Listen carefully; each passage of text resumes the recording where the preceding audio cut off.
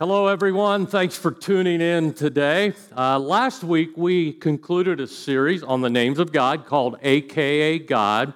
Next week, of course, is Easter. Really excited about that. And so today, we want to take some time and just talk about Easter. Not necessarily the story of Easter, but how we can be strategic as we approach Easter. So I want to start out with a game called What Am I? I will describe something for you, and you just try to see if you can guess what it is. Ready to go? Okay, it is red or yellow, but sometimes green. It's about the size of a baseball. Well, it can be the size of a golf ball. Some people love it, some people hate it. It's good for you, and there's confusion about whether or not it's a fruit or vegetable. Did that last clue give it away? Well, since many of you are watching this at home right now, why don't you just take a few moments and talk about it and give each other your guess, and you can see if you're right or not. And while you're doing that, I'll just do a quick digital countdown for you. So you ready? You can go ahead and start. Here we go.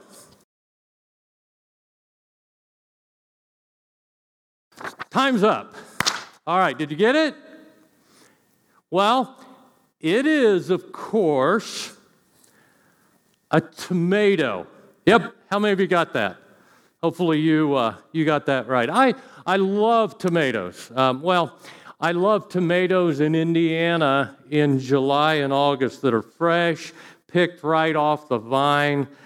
We grow tomatoes at home, and that time of year, I eat them all the time. I eat them every single day. Store-bought tomatoes, not so much. I can eat them on salad or sandwich, but I just can't eat them plain. Something interesting happens every year in July or August in Indiana. Somebody who grows tomatoes grows so many that they have a conversation with someone else that goes like this. Do you like tomatoes? Because I have so many right now that there's no way we can eat them all. And they're going to go to waste. Would you take some tomatoes? You know, there are times where you have so much of it that you just got to give it away. You got to share it with others, because if you don't, it's just going to go to waste. Thanksgiving, right? If you host Thanksgiving at your house, Thanksgiving meal, there are always leftovers. And you probably can't eat them all yourself. So what do? You send leftovers home with those who came, right? You share them. And of course, sometimes there's that one relative who brings their own Tupperware. You know, it's a little bit presumptuous, but hey, they know they're going to go home with leftovers, so they figure, why not just bring our own Tupperware? Yeah, right? Or sometimes there are things that are so good, like good news, that you have to share it with others too, like a fantastic new restaurant, or maybe a great movie as well. Well, we're going to look at a story today where both things are true, where there was so much of something that they had to share it, and where it was so good, the news was so good, that they had to share it as well. It's a story that's tucked away in the pages of the Old Testament. In fact, it could be a story that you've never heard before, or even if you have heard it, even if you've read it, you've thought to yourself, why is this story in the Bible? Well, the story is in 2 Kings in the Bible, and 2 Kings, of course, is in the Old Testament. That's the first half of our Bible. One of the main characters in the story is a guy by the name of Elisha. Now, if you have some familiarity with the Bible, you've probably heard that name. Pretty common name, Elisha. He was a prophet of God. He was a prophet in Israel. And as we start reading our story in 2 Kings chapter 7, you'll see that he's mentioned right from the start. So here we go, 2 Kings chapter 7, verse 1. Elisha replied, "Listen to this message from the Lord. This is what the Lord says. By this time tomorrow, in the markets of Samaria, 6 quarts of choice flour will cost only 1 piece of silver, and 12 quarts of barley grain will cost only 1 piece of silver." The officer assisting the king said to the man of God, "That couldn't happen even if the Lord opened the windows of heaven." But Elisha replied, "You will see it happen with your own eyes, but you won't be able to eat any of it. Now, here's what's happening. There was a nation that was beside Israel called Aramea. And it's located, you look on the map, you see it's in the green, and Israel here is in the blue. And the nation of Aramea was in the process of overtaking the nation of Israel. And I say in the process because what was happening is they were laying siege to the nation of Israel, which was a common practice in those days. The way you would overtake another nation is you would just cut off their supplies, especially of food and drinks and everything else. And eventually, over weeks or months or years, they would starve to death or they would surrender first. And that's what's happening here. This nation of Aramea, which was right next to Israel, is doing that. That would be where modern-day Syria is as well. So in Israel, the situation is desperate. There's no food. So Elisha's saying, right now the price of food is sky high. It would be kind of like gas being $25 a gallon or a large one-topping pizza costing $100. So think about that. And in waltzes Elisha. And he says, hey, everybody, just so you know, by tomorrow at this time, a gallon of gas is only going to cost a nickel, and an extra large pizza with everything on it is going to cost $1. Well, how would you react to that?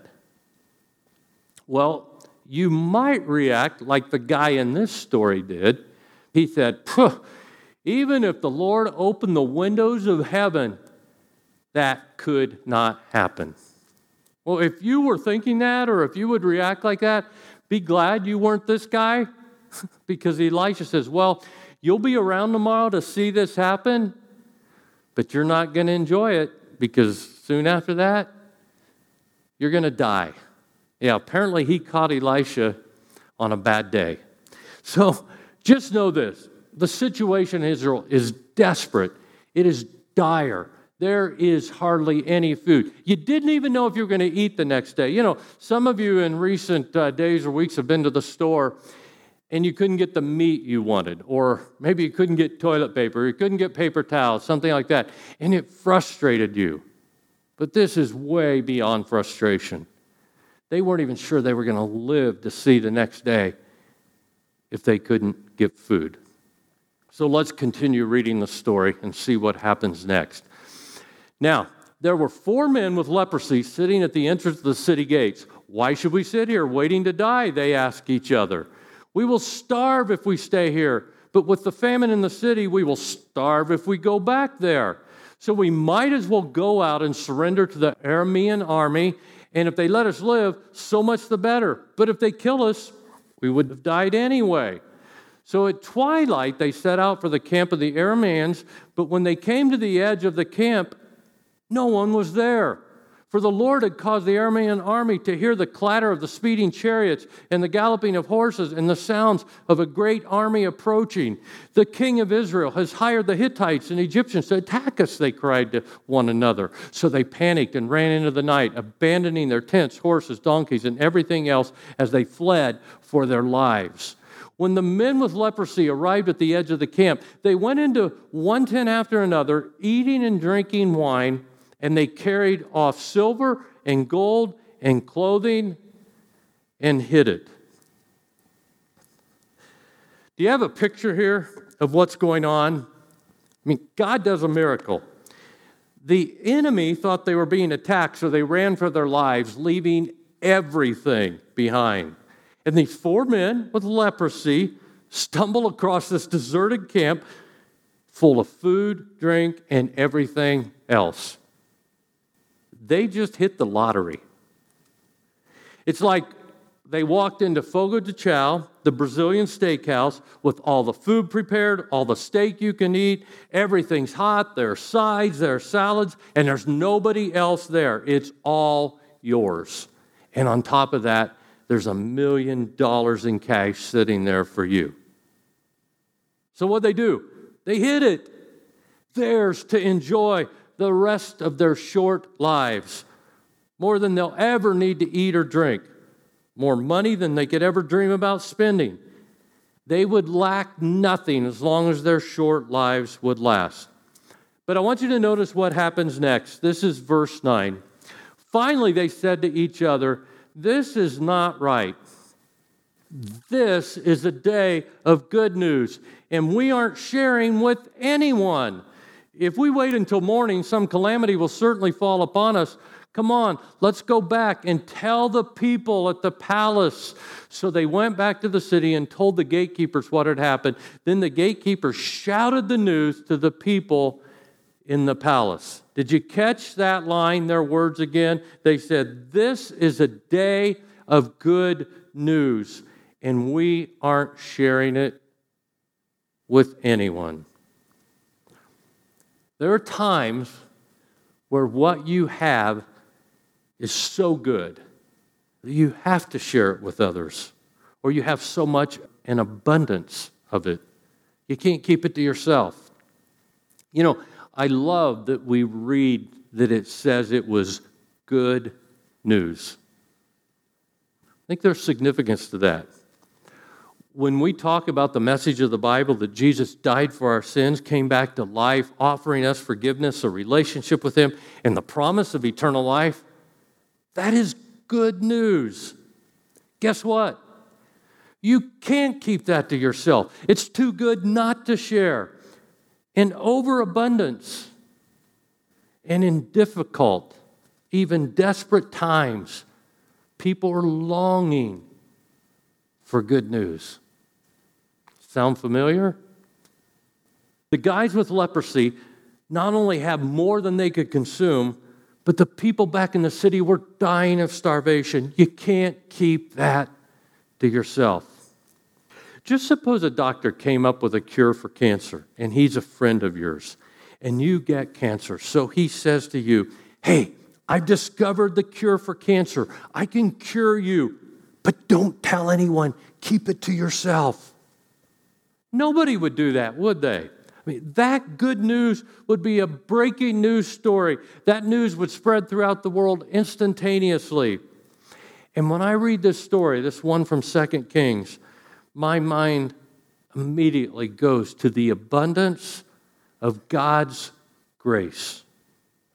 God's grace, that He would send Jesus into our world to die for us while we were still sinners and didn't deserve it.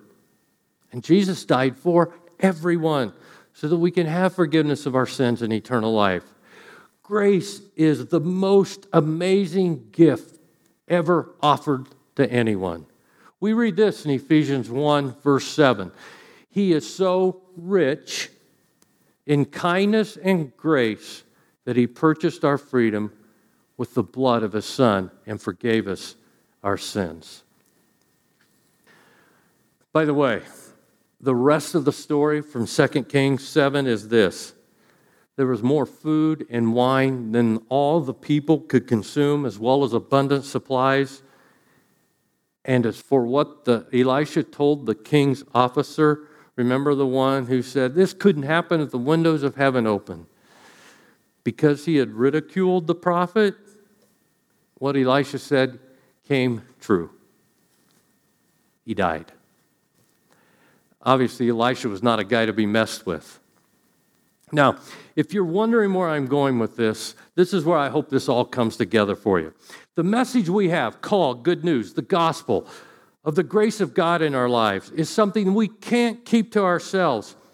Our vision as a church, our values as a church, our strategy as a church are all driven by the belief that the grace of God is too good to keep to ourselves. Many of us have been recipients of that grace. It's changed our lives. And that's why our vision is to do whatever it takes to reach our community for Christ. I don't have to tell you that this year, Easter Sunday is going to be different. Here's what I would tell you if it was a normal Easter. I would say, Easter weekend is coming. This is the best Sunday of the year to invite your friends. We've prayed about and we've planned our services with your friends in mind. We celebrate Easter at the Reg by giving Easter to our friends who normally wouldn't go to church. But this year's different. Not a bad different. In fact, God has a way of taking what we consider to be bad and bringing good from it. And I believe He's going to do that this year as well. What a better time to have a message of hope, huh? So here's what we're asking you to do. The same thing we've asked you to do every year. Invite. But this year, just go about it a little differently. We'll be streaming our services on Facebook at 10 a.m. on Easter. And here's how you can invite this year. 3 ways. First, share the link to our Easter service on Facebook. You'll find a post about our Easter services at the Ridge 24.7 on Facebook. Share it with all your friends. Let them know that we have an online service at 10 a.m. on Easter. There are people who normally don't go to church who might actually not attend with you on Easter by coming to church, but who would tune in online. So we're excited about the opportunity we have this year. Easter plans are different for most people this year anyway because get-togethers are discouraged. And, for all of us who are sports fans, we have nothing to watch on TV Easter Sunday afternoon anyway. I'm still grieving the fact that I can't sit down on Sunday afternoon after celebrating the resurrection of Jesus in the morning and watch the final round of the Masters Golf Tournament from Augusta, Georgia this year. My favorite golf tournament in the world. Insert the sigh right there. Here's a second way you can invite on Easter. You can host a Facebook watch party. And if you don't know what that is, it simply means you invite people to watch the service together on Facebook while you're all sitting in your homes. And if you want more information about that, if you need instructions on how to do that, just go to our website, go to theridge.org/Easter, and you'll find all of that there. Here's a third way you can invite for the Easter, and it's this. Send out a digital invitation.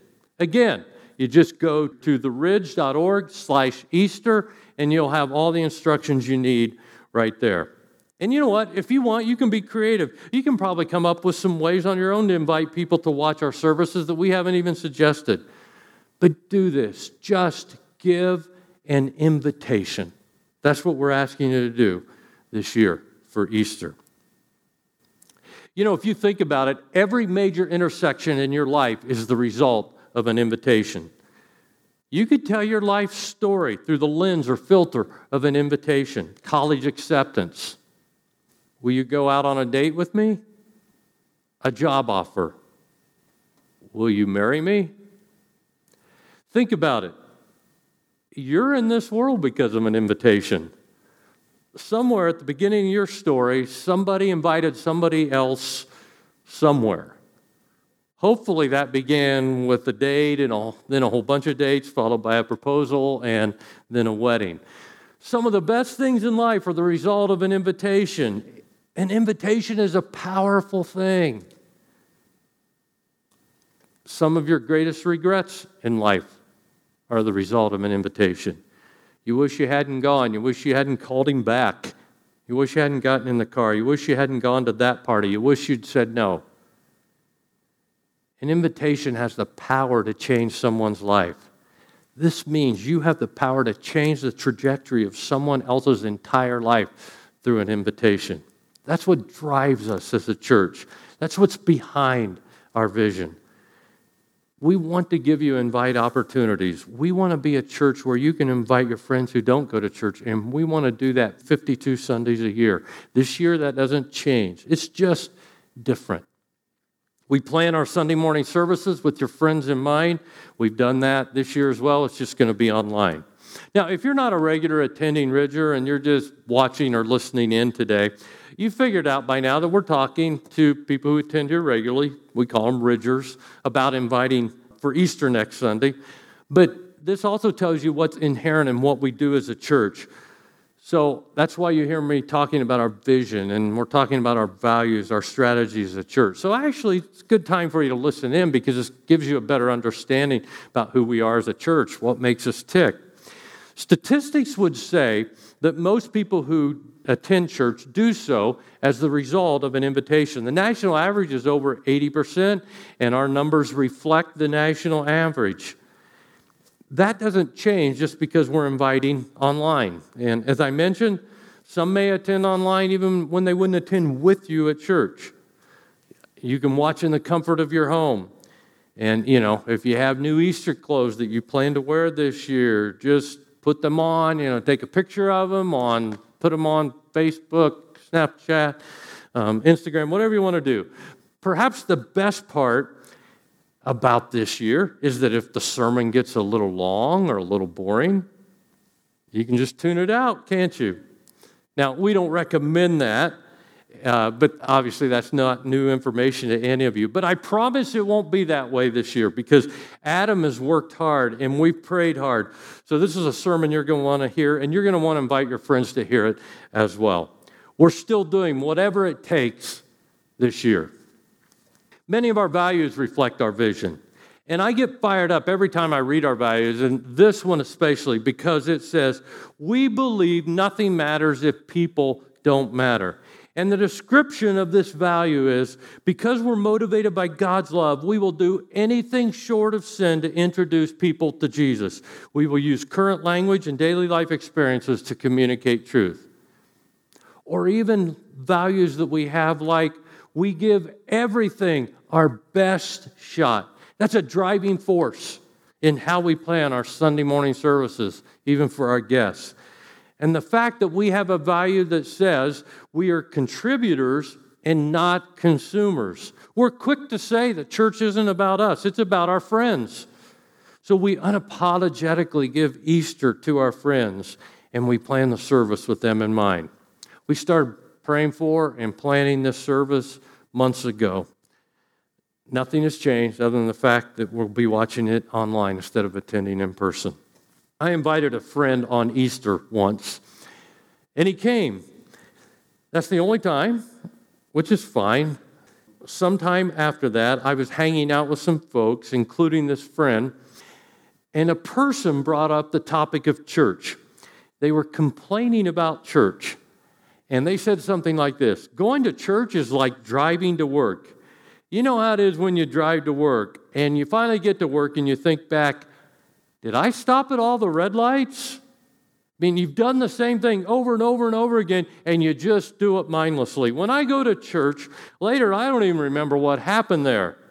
Of course, I'm thinking, I'm standing right here, right? Well, at that point, my friend jumped in and said, oh, you should try the Ridge. It's not like that at all. I was shocked to hear him say that, but I love that. I've often said that I would love to listen in on some of those invite conversations that people have, and for that one, I got to. The key to Easter this year is you.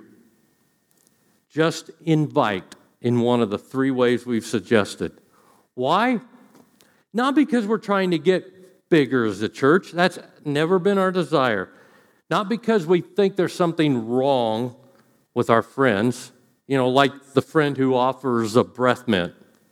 Is it really that bad, Or when the friend keeps inviting you to Weight Watchers, and you go, wow, is it really that noticeable? But we do invite our friends because we've discovered good news that is too good not to share. There's an abundance of God's love and grace. It was transformational for us, and there's more available to others. We don't need to see our church get bigger, but we do want to see the number of people who have not heard the message of good news and had a chance to respond to that get smaller. Several weeks ago, after we started streaming our services because we couldn't meet together, we got an email from a Ridger, and here's what they told us. This Ridger had an acquaintance who they hadn't seen in over a year. In fact, they hadn't spoken in many months. And out of the blue, this person, this friend, just texted the Ridger. And the topic came up about that we were streaming our services online. So the friend decided to check it out on Sunday morning. Her response? She texted the Ridger and she said, I really enjoyed this morning. Good stuff. And that may have been someone who hadn't been to church in like 30 years. God can always take what we perceive to be bad situations and bring good from them. And we're confident that He can take this horrible pandemic this year and actually help us do whatever it takes maybe to reach some people that perhaps we wouldn't be able to otherwise. So we're asking you to do one thing this week. Invite. Invite for Easter. And again, there are at least 3 ways you can do that. You can share it on Facebook. You can host a watch party. You can send a digital invitation. Again this year, let's do whatever it takes for Easter Sunday. I'd like to pray for us. God, I thank you for the richness of your grace towards us, that there's an abundance of your love and grace available to everyone, and it's too good not to share with others. And so our heart's desire is that our friends will be able to hear the transformational message that we have at one time heard because of the incredible hope and promise it gives us for this life and for the future. God, I want to pray again for what's happening in our world today, the pandemic, and just how it has so many people unsettled, and it has this feeling like we don't know what the future holds, and some who are even sick right now. I pray for them. But God, you are our hope, and you give us promise even in the most difficult times of life. Man, with Easter coming this next weekend, what an incredible opportunity we have just to celebrate the hope and promise we have in you. So we look forward to doing that, and we pray these things in Jesus' name. Amen.